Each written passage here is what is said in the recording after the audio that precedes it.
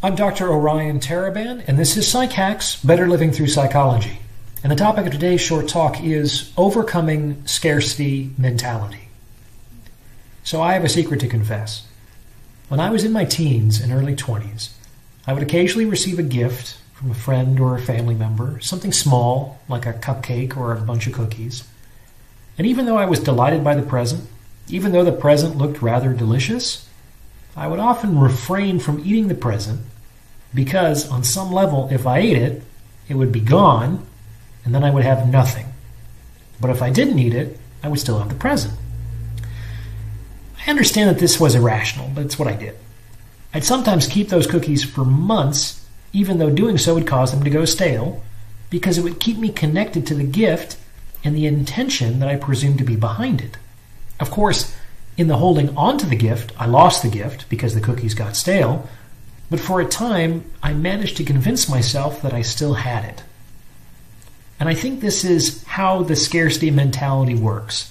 I'm going to cling to this and not use it or enjoy it or experience it. I'm going to cling to this because clinging is preferable to the nothingness that I expect would take its place, were I to use it or enjoy it or experience it.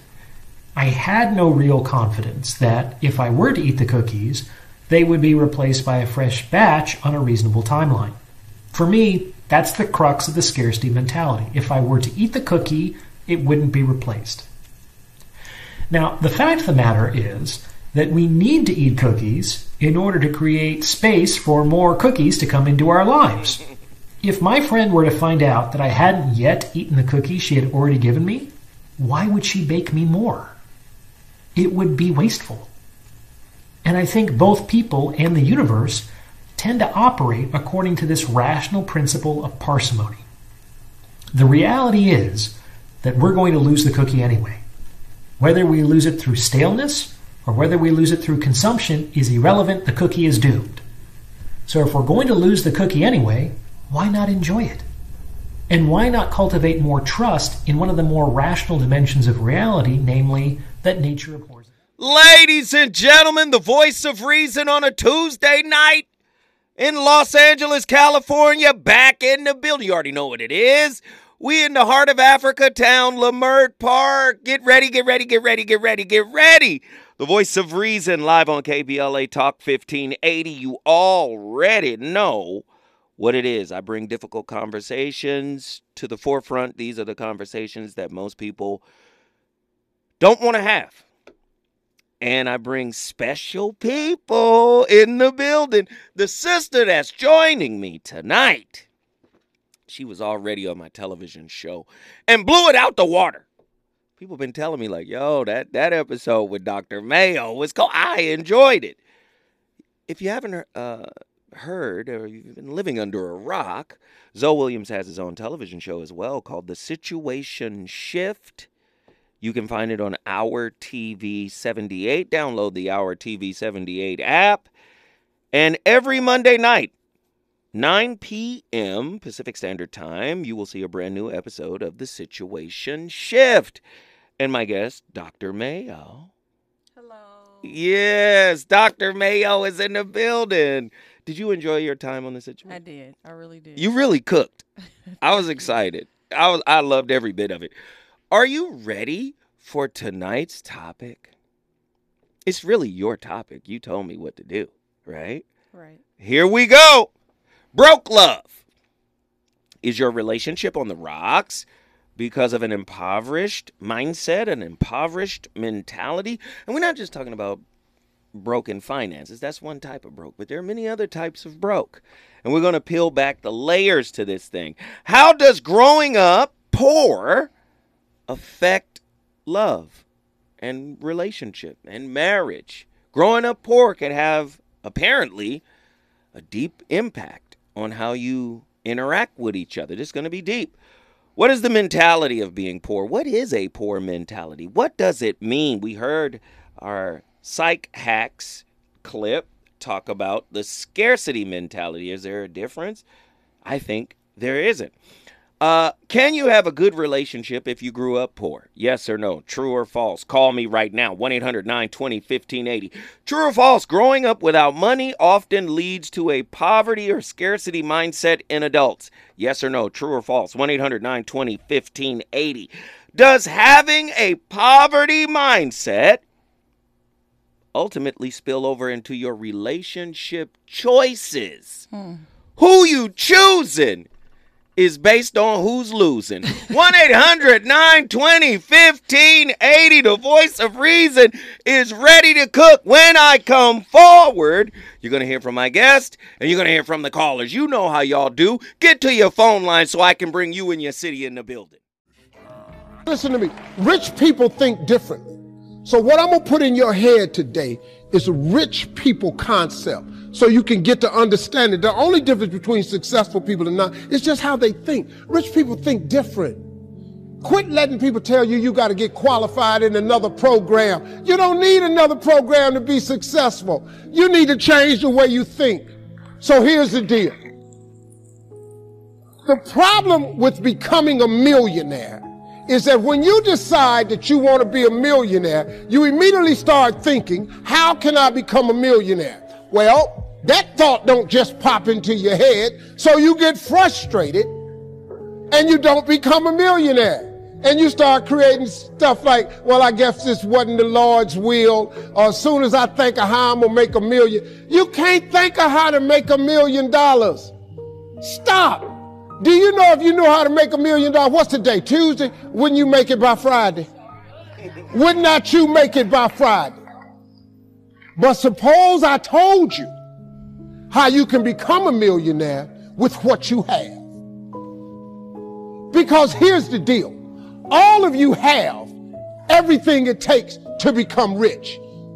You just don't believe it. Poverty, consumer mindset. Wealth, a producer's mindset. When you desperate, you make desperate moves. Find an area of your life where you're not wealthy and put all your energy on it. Relationships. Get the wealthy relationships. Stop hanging out with people who ain't healthy unless y'all made a commitment to help them to get healthy. Does that make sense? Get your money right. Get your spiritual life right. There should be no area of your life you can't be wealthy. Why? Because he said be fruitful. Then he said multiply. Then he said have dominion. Then he said subdue. Money makes a difference. Let me tell you what money does. Number one, it gives you control over your life. Number two, it gives you options. Ladies and gentlemen, the voice of reason, we talking about a broke mentality and how it affects relationships. A chronically impoverished mindset can have a profound long-term effect on the mental and emotional well-being of individuals in relationships. Financial struggles can bring stress, anxiety, and a sense of hopelessness, leading to strained communication and emotional disconnection. That's gonna hurt. The constant worry about money can overshadow intimacy and erode trust, as partners may blame each other for their financial situation.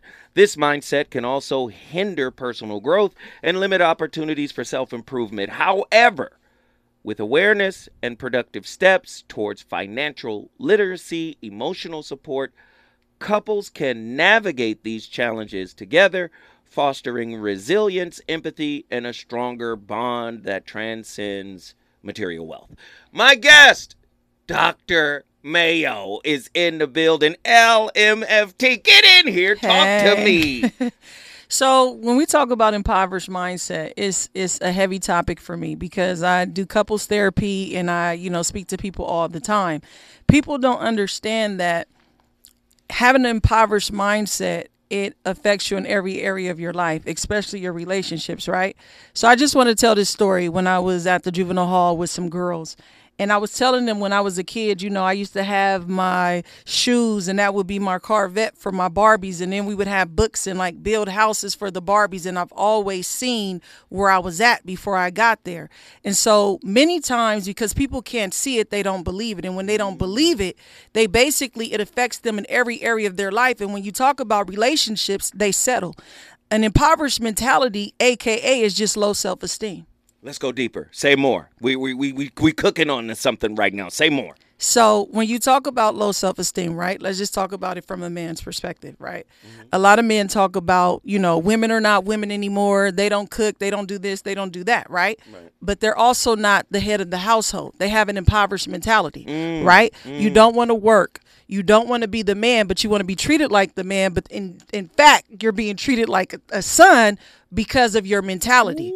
So even when you talk about impoverished mentality, right? We talk about the sense of that's a person that has nothing to lose. Right. And if I have nothing to lose, what do I have to gain? And so in a relationship, if you say you are a person, well, let me step back for a minute, because many times people have an impoverished mentality and they don't even know they have it. Keep going. Because we could talk about money, right? You could make all the money in the world, but you could be spiritually, emotionally, and mentally bankrupt. That's right. So an impoverished mentality is just that, being a broken individual and being bankrupt in many aspects as a person, as yourself. Yes. See, now we cooking. Unhealed wounds can be a type of spiritual debt. Oh, okay. Right? Okay. Yes. What do you thought we was doing over here? Did you think I didn't know? Come on. So even when we talk about spirituality, right? I don't know how deep you want to go, because I don't know your faith. As deep as you go. Let's go. I'm a Christian, right? Right. And so even with soul ties and relationships, you have in relationships sex with men and women, and those are soul ties. And you're not even understanding how different spirits are attaching to you, and now it's affecting you in ways that you don't even understand. So let's say, for example, this person is dealing with homosexuality or depression or whatever, and you link up with this person, and now you start to take on these feelings, and now you're in the relationship, and now it's affecting your relationship. But people are not thinking about these things, because obviously if you have an impoverished mentality, you don't even know you're broken. Ooh.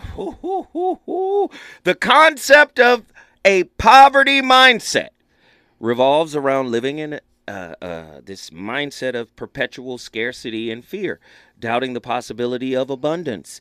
It encompasses the belief that things will never work out, and that even current possessions can be lost at any moment.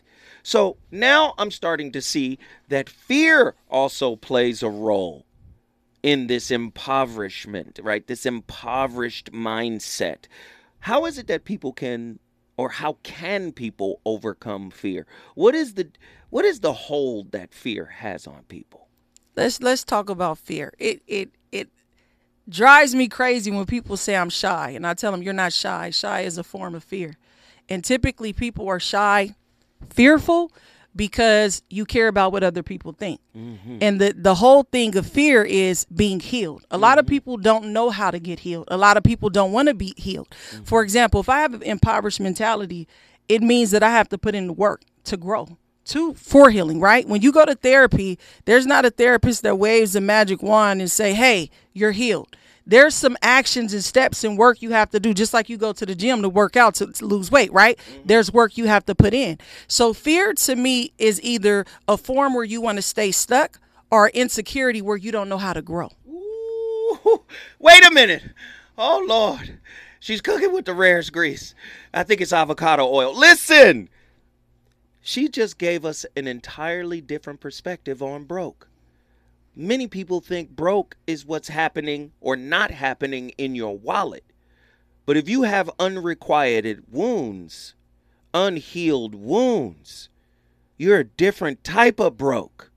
Now, the sad thing in our sick society is that if you've got money in your pocket, you can have a broken spirit and find a wife, and find a husband, and find somebody to spend time with you. Why is that? Because if you're broke, right, two broken people don't make a whole. So if I'm broke, I'm going to attract a broken person. It's commonalities.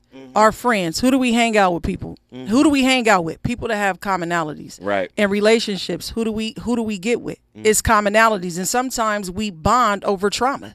Trauma bonding, yes. Exactly. So if that person has an impoverished mindset, and I do too, which one, if I walk in a room, right, and I have an impoverished mentality, which means I'm insecure, am I going to go for the healthy person where it's a challenge, or the impoverished person where I basically feel like I don't have to be challenged? Where your wounds get to reminisce. You choose the unhealthy person because you've modeled some unhealthy things. right? From childhood on into adulthood. And it's comfortable. Right. So you choose what's comfortable. You choose, hey, my wounds are familiar with that. I know how to deal with that. I know how to walk in Yes. that. It's like having a person in the hood, right? And taking them around, like in the suburbs. They feel out of place. But it's not that people are making you feel out of place. It's an insecurity within yourself. It's the same thing. So if you walk in the room and you're trying to date or whatever, and there's a person that they don't have, well, they have a healthy mindset, you're obviously you're going to gravitate to what's more comfortable to you because it's easy. If you beg for money or resources, more begging will be increasingly required. Begging exacerbates void and lack. Instead of begging, find some people to provide value to. That's good. And ensure that they pay you according to the value you provide. Ooh. The creation of value will eliminate poverty and facilitate wealth. That was Hendrith Vallon Smith Jr., The Wealth Reference Guide, an American classic. A lot of people don't know how to cultivate wealth within themselves. Now, see, I'm going to push you a little bit, Doc. I believe everybody is broken to some degree. I believe that everybody is a work in progress. And I believe we attract lessons so that we can overcome ourselves. I like that. Now, I believe that relationship is a spiritual school for that. You attract the lesson you need so you can overcome yourself. Hold on, but do you think everyone is always broken, or they at some point were broken? Because that's the difference. Yeah, there's a difference. Okay. Yes. But it's a progression. Right. And to answer your point, I believe that you get fragments of answers. This is why I tell people all the time, you might need 4 or 5 relationships to get one whole answer about yourself, because one relationship provided you with a fragment of an answer about yourself. Then you left that one, you got into another one. That one provided another piece to the puzzle. And by the time you get maybe 2 or 3, maybe 4 relationships, you go, wow, I do that. These relationships showed me a pattern.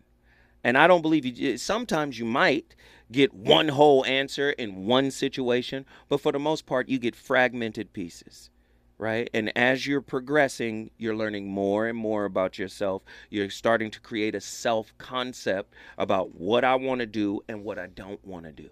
And that takes a little bit of time, right?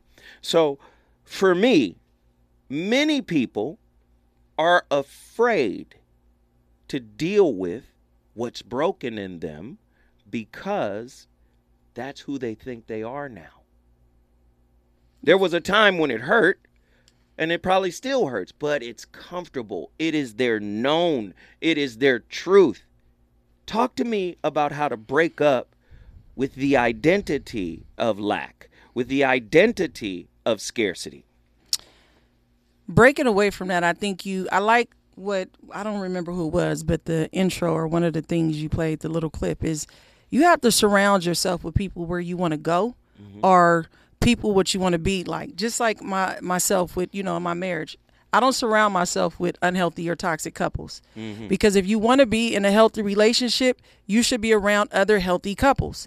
So sometimes Agreed. And having people around you that's going to pull your coattail. But I want to go back to what you were saying. I want to challenge you a bit, because you said you got to go to 5 different relationships. Hypothetically. Hypothetically. Okay. Yep. But how come it's not a situation of people just staying alone and being by self to understand and learn self? Well, most people are not Tibetan monks and meditating and looking inward. Most people are not doing that. Right. So being by yourself for most people is futile, because I always tell people this. If you're not doing the work when you by yourself, it's going to show up in the relationship. Correct. So most people are not even looking at themselves. They looking at TV, Netflix. They hanging out. They medicate, self-medicate. Nobody's really doing self-work, because self-work hurts. When we come forward, the voice of reason is going to keep this fire lit. Dr. Mayo is on complete fire. Don't move. So I've been doing a few of these that I'm calling passages. I've wanted to take pieces of my book, More Myself, and read you and share with you certain passages that stick out to me, and then kind of talk through it and build on it. I love it because, we're all going through different passages in our life, and these passages represent some of my personal passages. So, a little wordplay. I love that whole feeling, and I love that word. That's such a beautiful word. This part of the book is a special moment when I really started to open up to a new way of thinking, and I wanted to share it. Songs in A minor improved my financial picture, but it didn't significantly change how I handled my money. Every ka-ching triggered in me a long-held fear, followed by a question: if all of this suddenly goes away, have I saved enough to be okay? I'd seen how quickly circumstances could shift, as fast as they once had when my mother lost her father and the family's breadwinner. And I was determined not to end up as the penniless bag lady, the former star whose downward spiral left her in dire financial straits. So in the early days of my career, I was very, very careful with cash. And when I did buy something for myself, I never went for flashy. In place of $5,000 designer boots or Bentleys, I opted for white t-shirts and Timbs I could get cheap on 125th Street. I'll never forget the first time I went to Bergdorf Goodman, the luxury department store on Fifth Avenue in Manhattan. Erica, my childhood friend who later worked on my team as my day-to-day manager, was with me. Following the album and tour, I just received my first major check. I deposited it and didn't touch it for weeks. You should go shopping, Erica urged me. I reluctantly agreed. It can't hurt to look, I figured. And maybe it was time for a small indulgence. If you've ever roamed the aisles of Bergdorf's, then you understand how forcefully desire can grab you by the throat. You quickly go from swearing you don't need a single thing to lusting after designer sneakers you hadn't even known existed before the moment you spotted them. Within a half. Ladies and gentlemen, that was the legendary Alicia Keys talking about her money fears. Made some money, but was afraid to spend it because of how she was raised. That first check, like, let's go to this designer store. Listen, a lot of people do not understand the process of childhood trauma and its impact on adult relationships. And a lot of people have a misconception of childhood trauma. They think childhood trauma is being in a house with a dude like Ike, right? But it's not always that blatant or obvious. Sometimes it's very subtle, right? And you wake up one day and you're 34 and you're in a relationship and it manifests itself in some kind of way. Or you wake up and you're 21, you wake up, you're 25, and you recognize, oh, I attracted this type of person. Or you wake up and you're 52, right? How does one keep track of the modeling that they inherited? How do they keep track of it? Is relationship the best way to do it? We talked before coming forward, we talked about when you're by yourself and the time, right? By yourself. How do you use that time to actually discover what needs to be worked on before interfacing with another person or magnetizing a person with the same lesson? Let's go back to modeling. So I like that question when you said, does people monitor? You said the modeling? Yeah. How do you monitor it? How does it come to your attention? I like what Alicia Keys said. That was deep. I was really into it. You cut it. I was. It can't play the whole night. I was like, I didn't even know it was. And I was like, this is deep because it's real.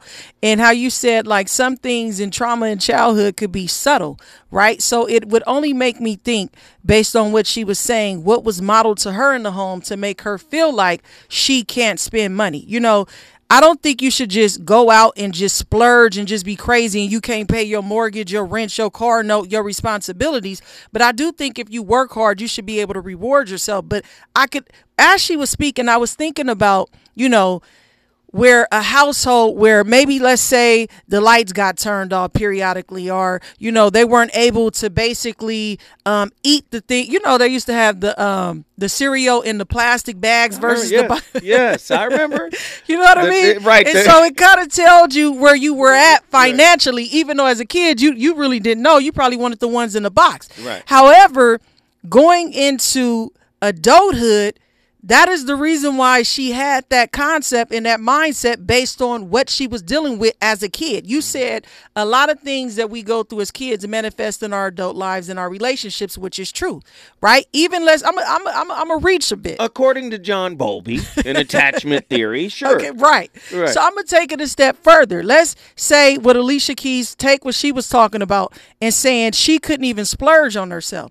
So if we translate that to relationships, because the impoverished mentality, because of what I went through and not having enough, I don't even know if I can have what I want in a guy. I don't even know if I can have what I want in a woman. Hey, right? Come on. Based on what I've experienced and what I've been through. So what do? I settle. Even though it sounds crazy, those little subtle things that you deal with as a kid, it plays out. Because what it taught her to think as I can't have what I want, or I can't have more. And if I do go for more, I'm going to end up back broke. Wow. And the only pushback I have is, to me, it's not settling. You get what you are. You get who you are. That's true. So it's not settling. I'm going to only say it's settling. The reason why, not even settling in a relationship, settling with self. Let's say, for example, right? The person that is shy. They walk in the room. I always ask people, okay, when you say you're shy, what does that mean? Oh, I'm just shy. I've been shy my whole life. No, you're not. You're fearful. You care about what other people think. And because you care about what other people think, you dim your light. You minimize yourself. Right. You downplay yourself. Keep going. And you settle with self. So if I settle with myself, I'm going to settle with relationships. I'm going to settle with careers. I'm going to settle in friendships. Regardless of how I'm being treated, I'm going to settle. So not necessarily with other people. Settlement starts first with you. Come on. Dr. Mayo up. I love it. Get ready. Get to your phone lines, 1-800-920-1580. I 100% agree.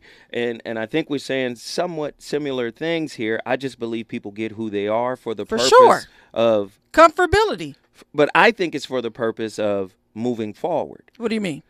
Because relationship is a mirror. It's going to show you who what you need to work on. You're not going to be able to escape that. It's going to show up. You know, we got the enhancement bias. How long the enhancement bias lasts? 18 months?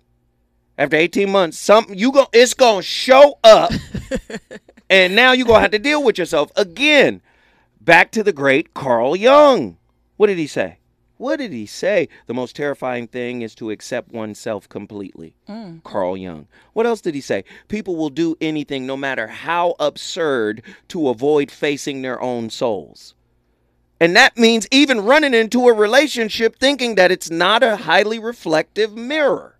That's going to put you front and center with yourself yet again. When we come forward, the voice of reason, and Dr. Mayo, we going to keep cooking. Are you broke internally? We going to find out. Back in the building, you already know my playlist is my co-host.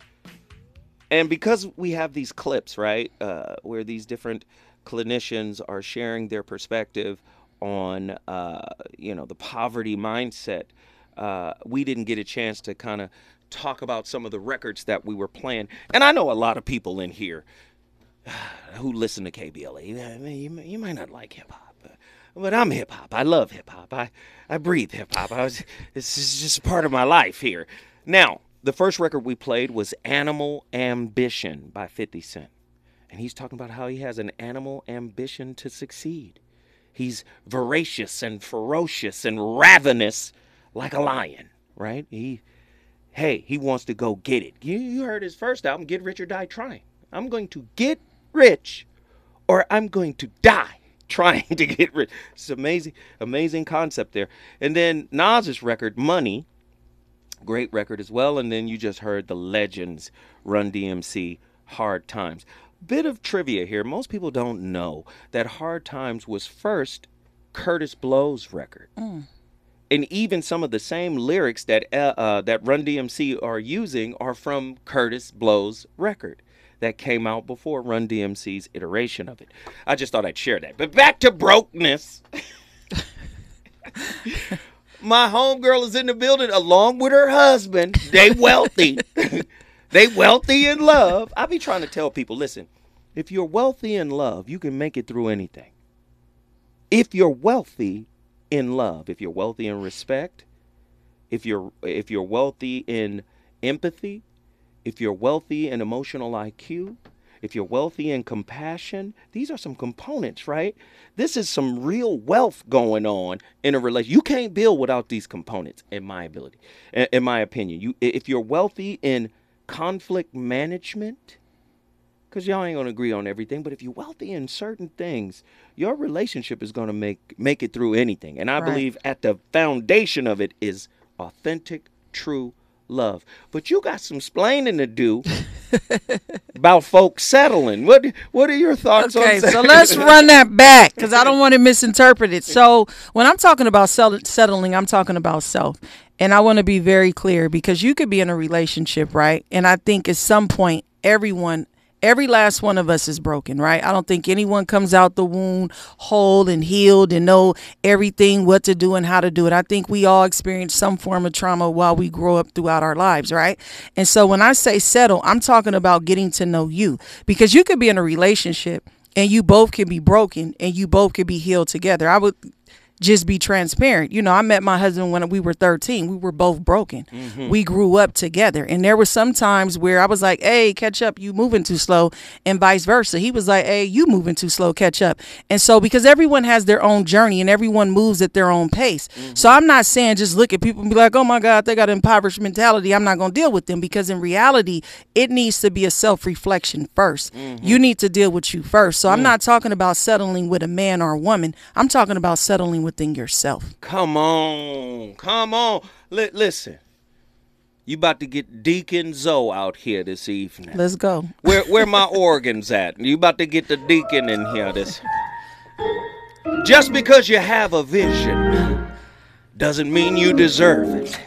Sometimes you gotta earn that vision.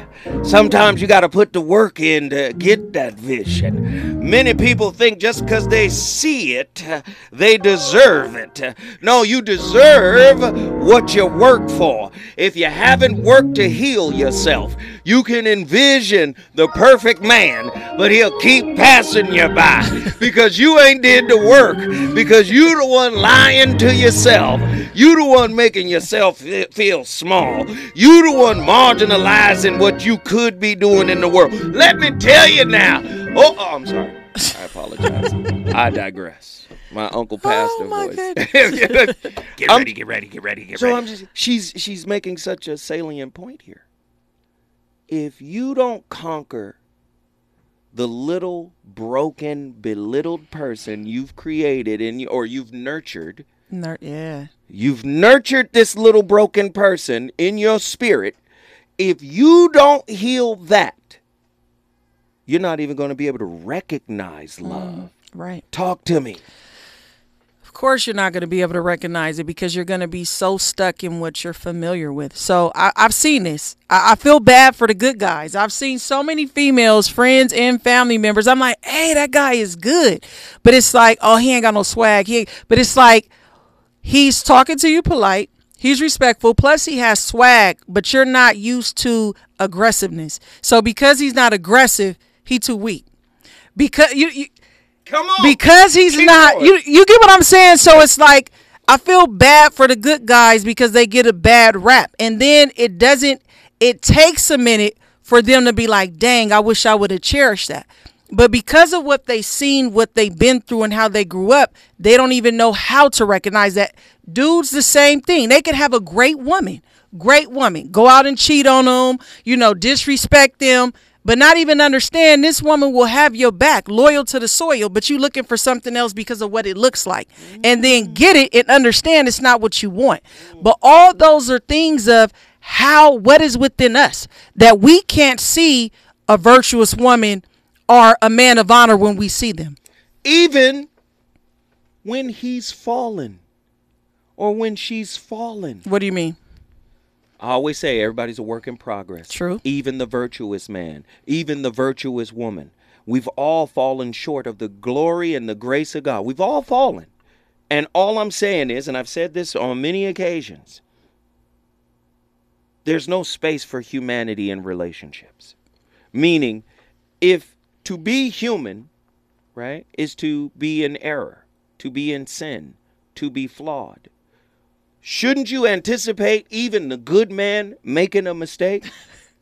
Yes. Or the good woman making a mistake? Shouldn't you anticipate that and also have a grace storage for when that happens, if in fact you are in love and you appreciate that person? But do we do that? We should, but there's a difference between mistakes and character, right? Talk to me. So if somebody, infidelity happens, right? I'm not going to say in every relationship. I have friends that haven't experienced it, and I pray that they never do. However, if it's a continuous repetitive behavior, now is this a mistake? So you're saying, or is this character? So you're saying if it happened more than one time? I'm not going to even say more than one time. I'm going to say if you've been with somebody in the duration of your relationship, there's always been infidelity. I don't think that's a mistake. I think that's just duration. Throughout the entire time. Come on. That's not a mistake. That's character. If you've been disrespected throughout the relationship, now we have to ask, is this a mistake? Because a mistake, when you're corrected, you change it, right? Right. If I keep doing it, I'm intentionally doing it. If I know I'm hurting my husband. So wait, if I keep doing it, that's one thing. Or if I continue to do it, it's both, right? Yeah. There we go. I just wanted to make that distinction. Keep going. So if my husband came to me and said, this is hurting me, right? Mm-hmm. And I say, I love this person. Why would I continue to do it? And it's affecting my relationship. Why would I continue to do it? That's no longer a mistake. This is who I am. I don't care. The selfishness in me, which is another part of impoverished mentality, because you're not thinking of anyone other than yourself. So selfishness is a part of the scarcity mentality. Of course. Ooh, that's big. Why? Because I gotta get mine. I can't worry about nobody else. So that's a kind of selfishness. Impoverishment. It's selfishness in both. That's crazy. Because think about it, right? So when people do things, they do it for the gratification of themselves. But in a relationship, there is no I. It's us. It's we. It's a team, right? So if you're not thinking about the betterment of your partner, right, then what are you doing in a relationship in the beginning? Why are you there? Ooh. That's just heavy. No, I like it. Let me just. You went straight to infidelity, but there's other ways that impoverished mindset can affect that relationship. When we come forward, we're going to talk about them. If you concentrate solely on your career, you can get a long way in your career. And I would say that that's a strategy that a minority of men preferentially do. That's all they do. They work like 70, 80 hours a week. They go flat out on their career. They're staking everything on the small probability of exceptional status in a narrow domain. But it's hard on them. They don't have a life. It's very difficult for them to have a family. What's the one thing you said, God, I wish I had done that I haven't done? Thanking Melinda. It may be that unidimensionality is the price you have to pay to be exceptional at one thing.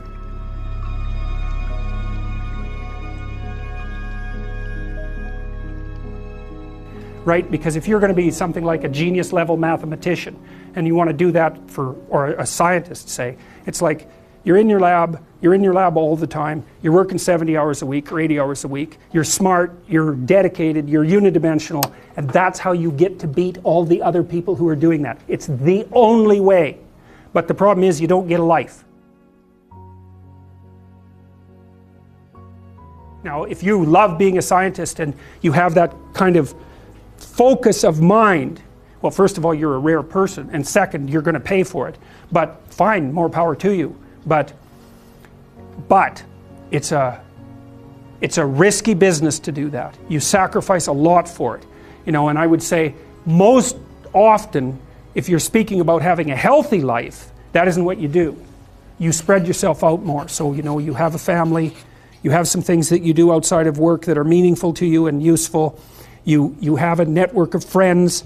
Well, those 3 things alone, or 4 things alone, are plenty to keep you well oriented. And then if one of those things collapses, you know, everything doesn't go. Now, the price you pay for that is the more you strive to optimize that balance, the less likely you are to be fantastically successful at any single one of them. But you might have a very, you know, if you consider your life as a whole, that might be a winning strategy. One of the things Carl Jung said, I really liked this. He thought that men went after perfection and women went after wholeness. So they're different value, they're different, there's something different at the top of the value hierarchy. So perfection would be stake it all on one thing and look for radical success. Not that all men do that, because they don't, but we're talking about extremes, at least with regards to the men that do that. The wholeness idea is more like, well, it's like I want one thing in my life to be 150%, or I want 5 things in my life to be 80%. Well, there's a lot more richness in a life where you have 5 things operating at 80%, but you're not operating at any of them at 150%. So, and I really believe this because I've watched men and women go through their careers now for a long period of time, and one of the things that, there's lots of things that produce this, but one of the things that Jordan Peterson on fire. Oh, again, we live in a fractured, fragmented reality. And it shows up in our relationships. We tend to pick relationships that are familiar to us, even if they're toxic, right? Mm-hmm. Right? We tend to defend the brokenness of our upbringing, right? We'll defend it by choosing more of it, right? That's how you defend it, instead of saying, no, I'm going to stand up to you and I'm going to undo you. And I'm going to take the pen of self-authorship and rewrite who I really am. No. Leave that pen alone. I'm going to befriend my brokenness. And I'm going to attract other people into my life that have a similar type of brokenness, right? And what was interesting about what Jordan Peterson was saying in that clip, if you want to be great at anything, you have to devote yourself to it completely, radically, right? You look at some of the great sports figures, you say, Michael Jordan, Kobe Bryant. You hear people talk about Michael Jordan and Kobe Bryant. They're not very good people. They're not very nice people. But on the basketball court, because that's all they gave it to was that, right? They were the greats, right? They were the best of the best. Michael Jackson, same kind of way, right? He's just hell-bent on being great, right? Einstein was with a woman, married, broke up with her. The woman helped him with some of his formulas, helped him, broke up with her, and married his cousin. And then ignored her because he wanted peace. So he married his cousin and basically ignored her so he could do his work, so he could focus on just his work, right? How does one take that perfectionism to accomplish something, to achieve something? Because it's pervasive in a material society, in a capitalist society, right? To be like, get rich or die trying. I'm finna go get mine. It's pervasive, right? How does one take that same type of ambition and hunger and apply it to healing? Mindset change. Talk to me. How do we change what has been ingrained? You can't change anything until you first change your mindset. Mm-hmm. And in order to change your mindset, you have to identify there's a problem. Let's take a drug addict, for example. If I'm a drug addict, right, I have to first accept it. I have to first be honest with myself and say, hey, I'm on drugs. This is something I want to change. Many times I think the thing that prevents people from changing is they don't identify and accept it first. So I think the first step is accepting it. No, the first step is identifying it. The second step is accepting it. The third step is willing to do the work to change it. Willingness. A lot of people lack willingness because of fear, because of uncertainty, because of self-doubt. Talk to me about how to cultivate willingness. Because to me, willingness is part of the wealthy mindset. That is a level of consciousness to be willing to change, to be willing to grow, to be willing to invest, to be willing to pour in. How does one cultivate that when they're from a place that says, I don't have the resources to do that? But we all have that. But if I believe I don't. And I'm going to tell you why. A lot of times we have the willingness for other things and people, just not for ourselves, right? So, for example, it's like, I'm going to show up to my friend's gathering no matter what. I'm going to show up because I don't want them to feel like I'm not being a good friend. But we don't take that same mentality saying, I'm going to show up for myself. I don't want myself to think I'm not being a good person to me.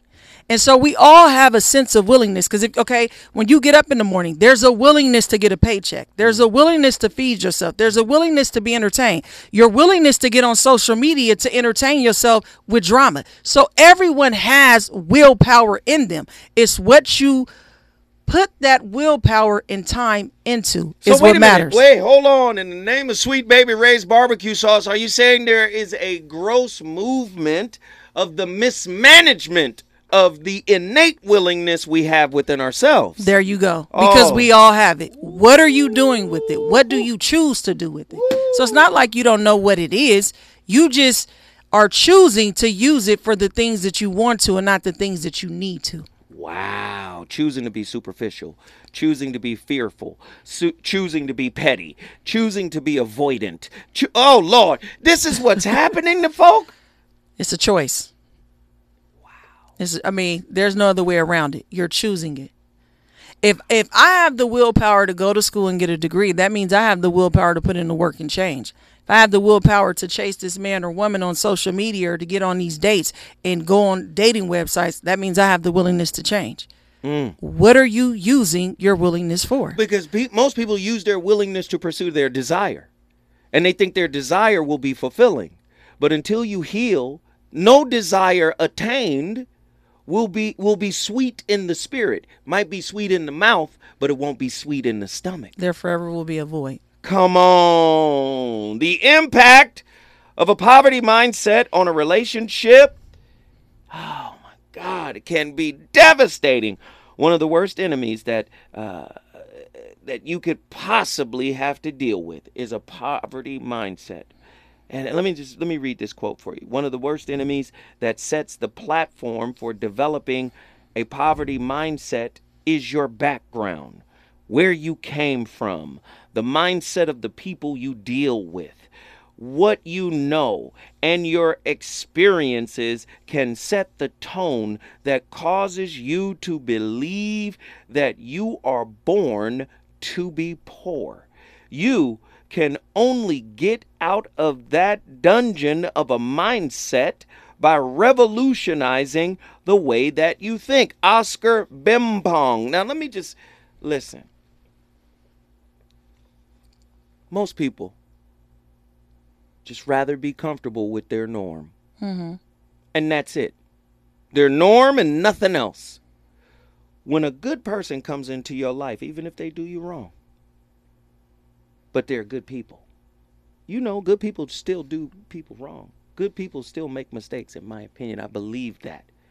But when they come into your life and they have something to give to you and you know it, and you're resistant and reluctant to accept it, is it their fault or your fault for resisting what you know to be valuable? How many times have we walked away from something valuable?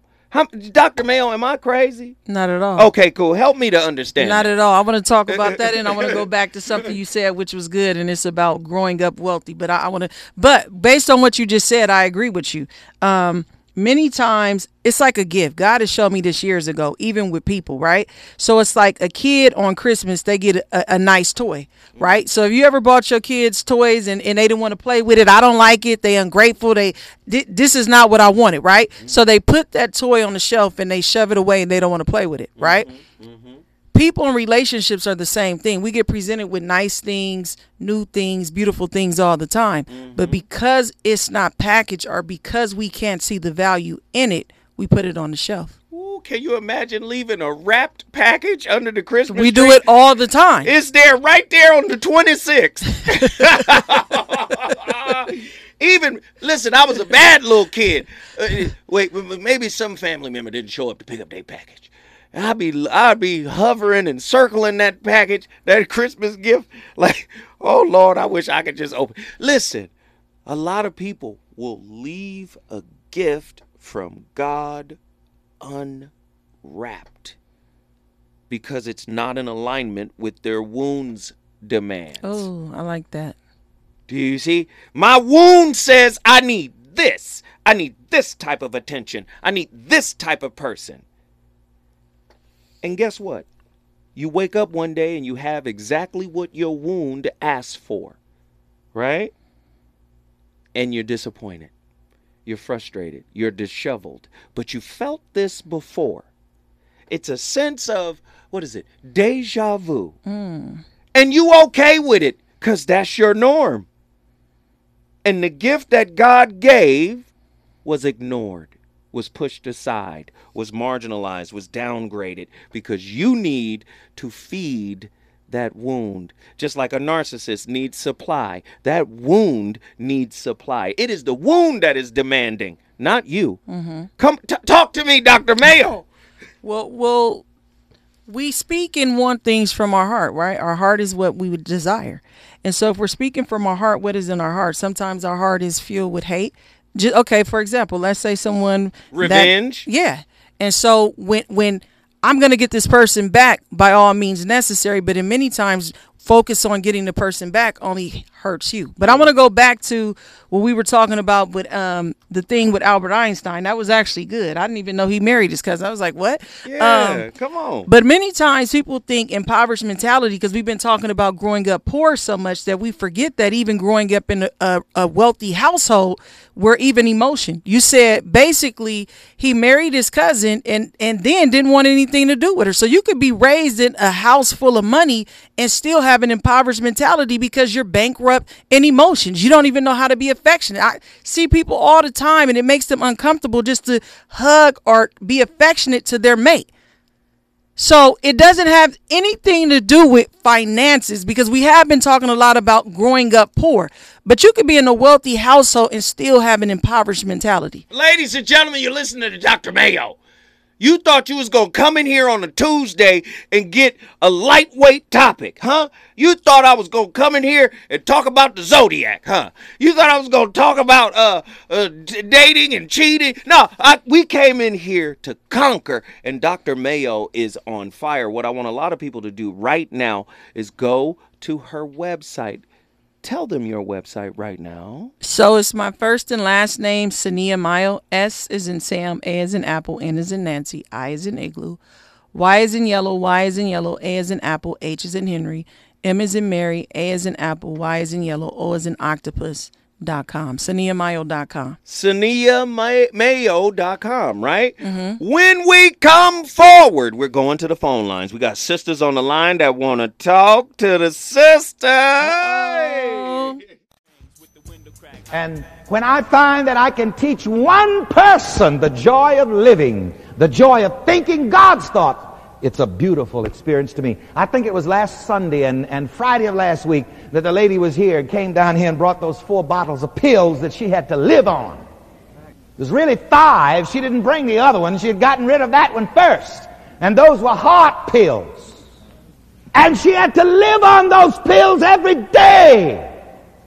She had to take so many from this bottle, so many from that bottle, so many from the other bottle, and she had to carry those heart pills around with her. So that all of a sudden the heart didn't act right, she had to pop a pill. She was a legal junkie. You know, there are 2 kinds of junkies. I'm getting in your medicine cabinet now. And I'm not trying to tell you, if the doctor prescribes some pills for you, you take them until I can teach you. how to live above it. Now, don't go home and throw out your medicine. I don't try to stretch you beyond your faith. But this lady has been coming to these services and classes for 14 years, ever since we've been in this building. And it took her about 14 years, but she kept coming right back here. Finally, a year ago, she got it. She heard me say something about the heart. She heard me say that the heart does not attack anybody. People attacked the heart. She says, what? And it wasn't the first time I'd said that. I've said that from time to time. But she got it. It's just like when you come here, you're always going to hear me talking about health, happiness, love, success, prosperity, and money. Let me hear you say it. Health, happiness, love, success, prosperity, and money. Come on, let's hear it. Health, happiness, love, success, prosperity, and money. Let's hear it. Health, happiness, love, success, prosperity, and money. Now listen, if you get sick of health, happiness, love, success, prosperity, and money, no need for you to come back here. Because I'm going to wash your face in it. I'm going to baptize you with it. I like when we were at the Sunset, I'd been there for about a couple of years, and somebody said, Reverend Ike, when are you going to baptize us? I said, honey, I've been baptizing you ever since I've been here. Some people just won't get in the water. Wow, you already know Reverend Ike was the master of this positive mindset. He was quite ahead of his time. Reverend Ike was heavy. Ladies and gentlemen, welcome back to The Voice of Reason, live on KBLA Talk 1580. Zoe Williams is sitting in here with a sister that has been on complete fire, Dr. Mayo. Listen, man, we talking about broke love. Is your relationship on the rocks because of an impoverished mindset? And we've been covering all things impoverished, poverty mindset, and it has been really rich tonight. We've got a caller on the line. We want to get her in here so she could talk to Dr. Mayo. Attila from Houston, Texas. Get in here. Uncle Zoe. Hi. Yeah. Hi, Dr. Mayo. Hello. Okay, so I have a question. So what role do you guys think fear of success plays in a impoverished relationship mentality?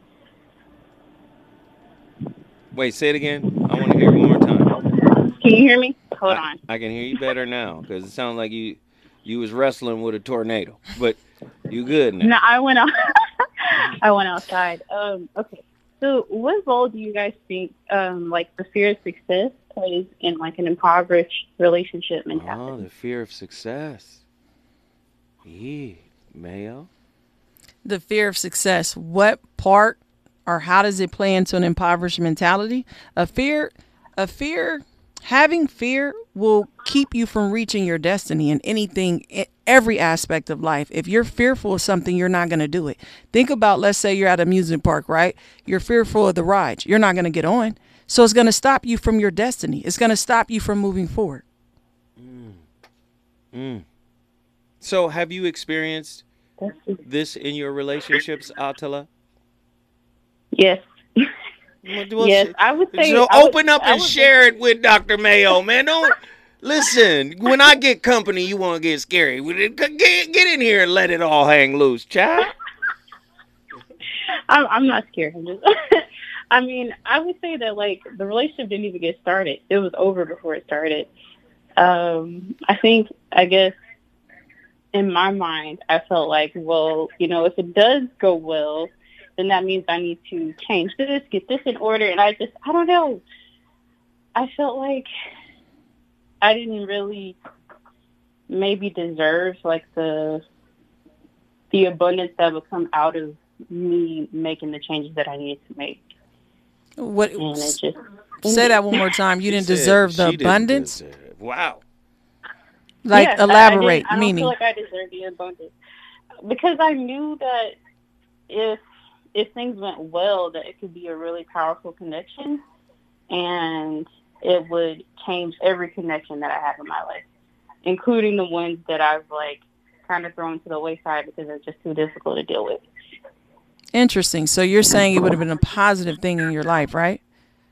Mm-hmm. And the fear kept you from moving forward. Yes, no, maybe so? Yes. Can you hear me? Yes. So looking back now, what would you have done different? I think I would have just been more open and authentic from the beginning, because by the time it came time for me to actually like be completely honest, it was too late. Wait. So you showed up as someone else? No, I'm not gonna say I showed up as someone else, but I didn't show up as my full self. Like, I definitely held back a lot. Well, your full self is some. I'm sorry. Go ahead. Yeah, because if you saying, because if you saying you didn't show up as yourself, you presented him with someone or her. I don't know. Is it a he or she? It's a he. Okay, so you presented him with somebody completely different, and so I would hope that you learn from. Wait, no, hold on. When we come forward, Dr. Mayo is about to unpack this whole situation. We got a good one right here. We got a live one. When we come forward, the voice of reason shall continue. Let's stand for the treatment. In this treatment, let's do a stripping down of the mind. If a glass of water or a glass is already full, in order to get something else in there, you've got to empty it, right? And if a mind is rich in negative ideas, rich in the traditions of men, rich in negative ideas, you can't get anything else in that mind until the mind empties out all of those negative ideas, and in that sense becomes poor. It's an emptying. It's a stripping process. Strip from your mind every vestige of the idea that there is any power in your material conditions or circumstances. Now that's another big bugaboo. Oh, once you come to understand that, my condition does not have power over me.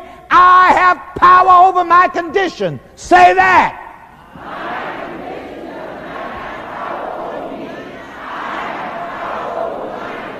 My circumstances do not have power. Hold on. Say it together. Now, go ahead. I have power over my circumstances. And this is what the Master Jesus tried to reveal to us when he said, all power in heaven and in earth is given unto me. All power in mind and affairs is given unto me.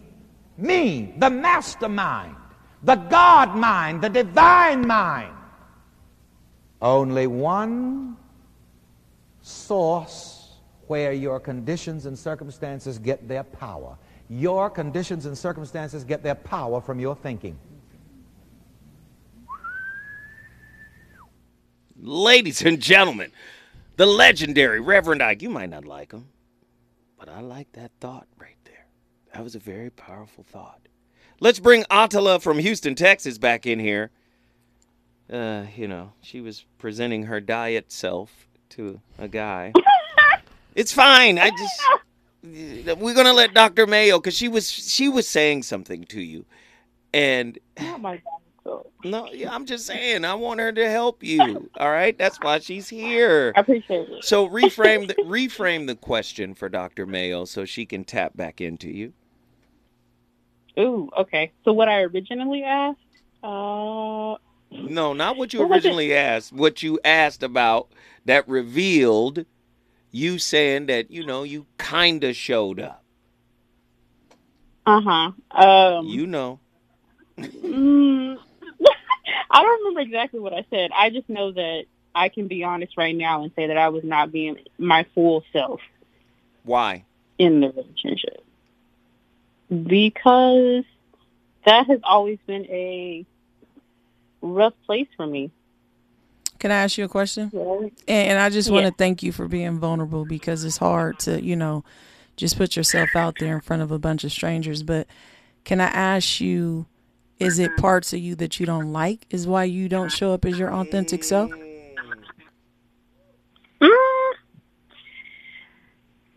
I think there's parts that I know need improvement, and I'm scared of the judgment. So I'm like, I know this needs to be fixed.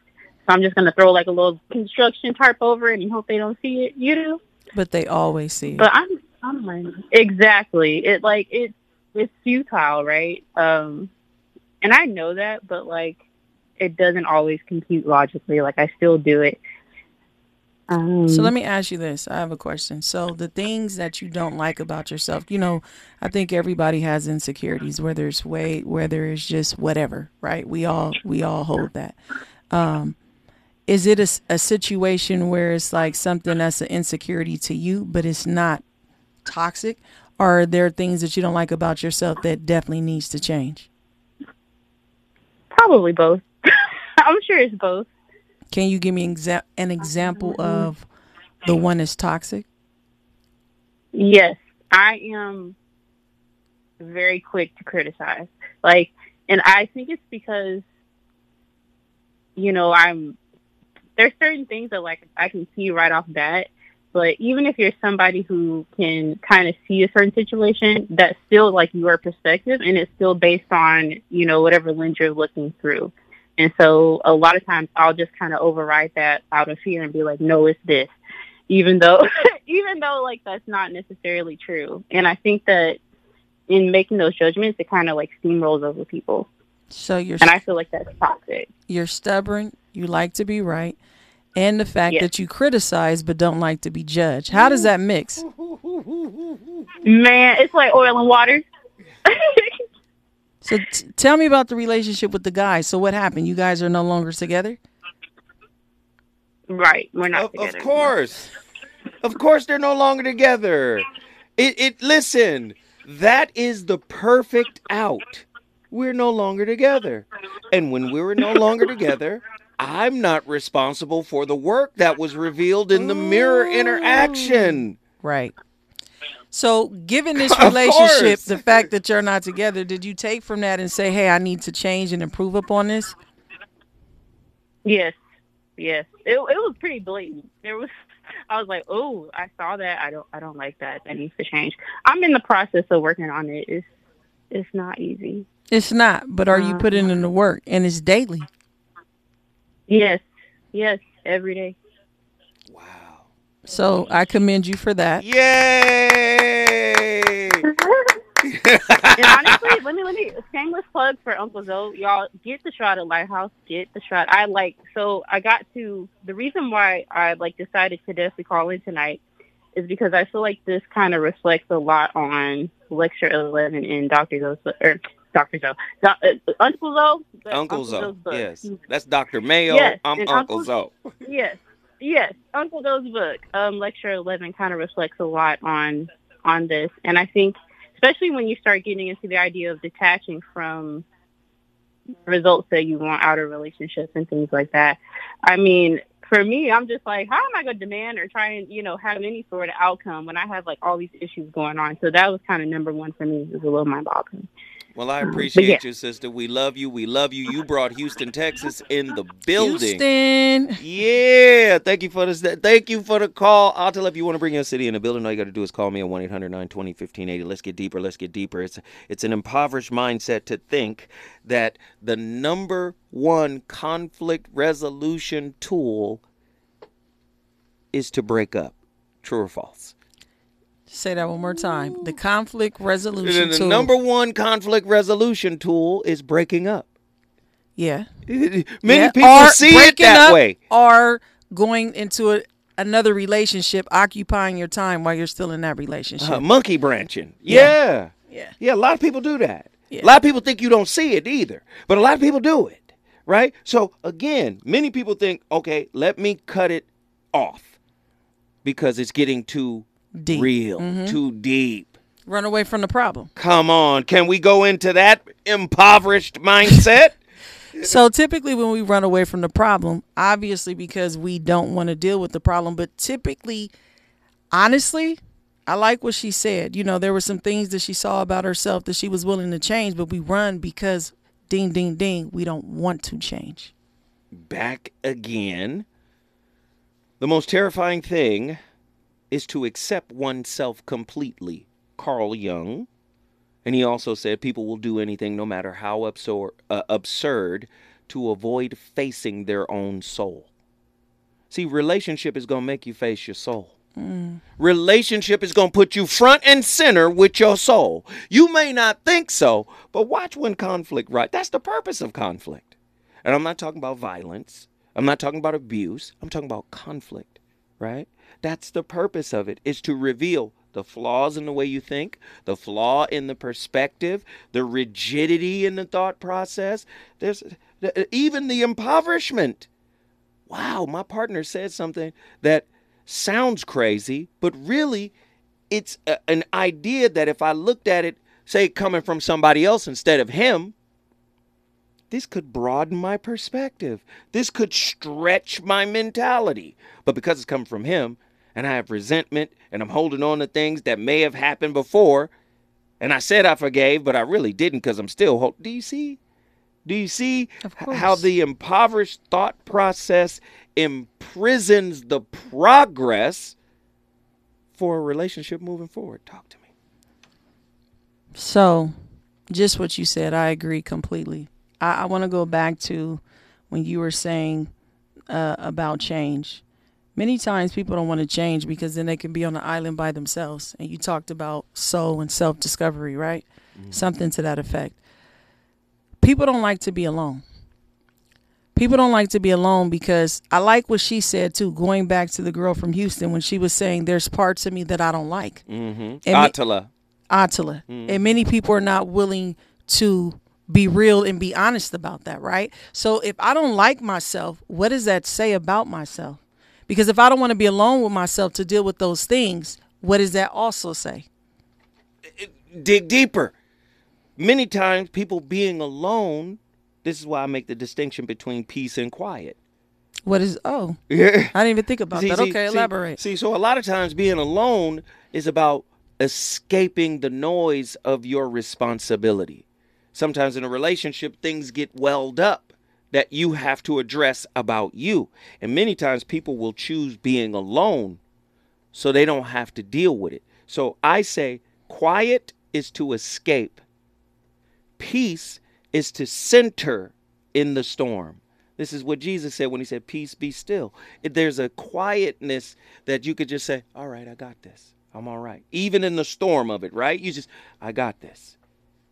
But many people, they don't know how to be peaceful. They don't know how to just say, because with peace comes acceptance. With an impoverished mentality comes chaos. So again, I'm moving away into quiet. There's chaos here, I'm going over there. Right. But going over there, that's a type of avoidance. Escapism is a type of avoidance. And you know, like I know, avoidance creates conflict. Because at some point, you got to deal with it. At some point, Jacob had to deal with Esau. You ran away to your uncle Laban. You done married some folk and you had some, and then you come back and you scared of your brother because you didn't deal with it. You avoided the conflict that was waiting. Do you see what I'm saying? Many people avoid the conflict in favor of peace. Let's flip it real quick, though. Let's talk about... Wait. When we come forward, she got something for me. Dr. Mayo is in here. I'm going to have to bring her back, man. She is so good. When we come forward, more from Dr. Mayo. Brother Zoe Williams, the voice of reason, has returned to KBLA Talk 1580. We've come full circle after having come forward. I'm here with Dr. Mayo. And when I tell you, she has slapped us upside the head tonight. We are grateful and appreciative of this sister and her husband coming in and sharing this veritable smorgasbord of wisdom. And that's the whole purpose of the show. The antithesis of a wealth mindset is a poverty mindset. Most who have this poverty mindset or poverty mentality don't realize they have it. A poor mindset generates the thinking that attaining wealth is impossible, that it can be done without effort, or that one just does not have the special sauce it takes to become wealthy. This mindset undermines our goals and our and will actively drive wealth away from us unless we work to counteract it. That's Dr. Lucas D. Shalua. Now let me just say, pouring into your relationship when it's broken is wealth building. Mm-hmm. Loving on your partner when they are wounded and their intentions are right by you, that's wealth building. Pouring on yourself, taking time for yourself. Self-care, self-empathy, self-acknowledgement, self-acceptance. That's wealth building. Many of us are so hell-bent on looking at our partner to provide all the things that we're capable of providing. That's the poverty mindset. Dr. Mayo is here. I want to give her the final thought.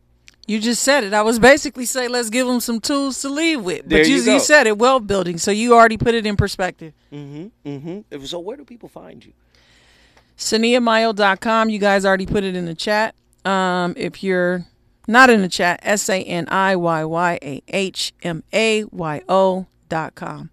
And I also want to support your husband because he's got a lot of good things going on. What are websites and Grind face. yes, listen. That's all I have to say. You Google it. Grind face. Yes, and Grind face TV. The reason why I'm acknowledging the brother is because he's a solid brother. Wherever I see you, I see him. Teamwork. And I love it. Teamwork makes the dream There's times work. when I got to fall back and support him, and then the other times he got to fall back and support me. We move as a unit. What is that? That's bidirectionality. You know, that's mutuality. You know, I always say somebody got to support the supporter. Correct. Huh? Correct. Come on now. Ladies and gentlemen, you've been listening to The Voice of Reason. You already know my rule here. We start the conversation. It's up to you to finish it. Right? I always come from the space, we don't know everything, but we know something. Right? And we want you guys to build with us. We don't want to dominate the conversation. We want you to come in and share your stories with us. Now, I know some of you guys are uncomfortable having these types of talks. But guess who's not going to stop having them? And I know you're out there listening. I saw you. I know you're out there listening. But it's okay. We're going to continue to have these types of discussions because I believe that healthy relationships are the core of the black community. As long as the black community has poor, impoverished relationships, there won't be any unity. There won't be any cooperation, collaboration. There will always be separation amongst a group of people that need each other more than anybody else in the world. So, this is why we have these types of conversations. I want to thank everybody for tuning in. Of course, my guest, Dr. Mayo. She's going to come back, I promise. Are you going to come back? I'll come back. Okay, cool. Now, we appreciate you guys for tuning in. Stay tuned.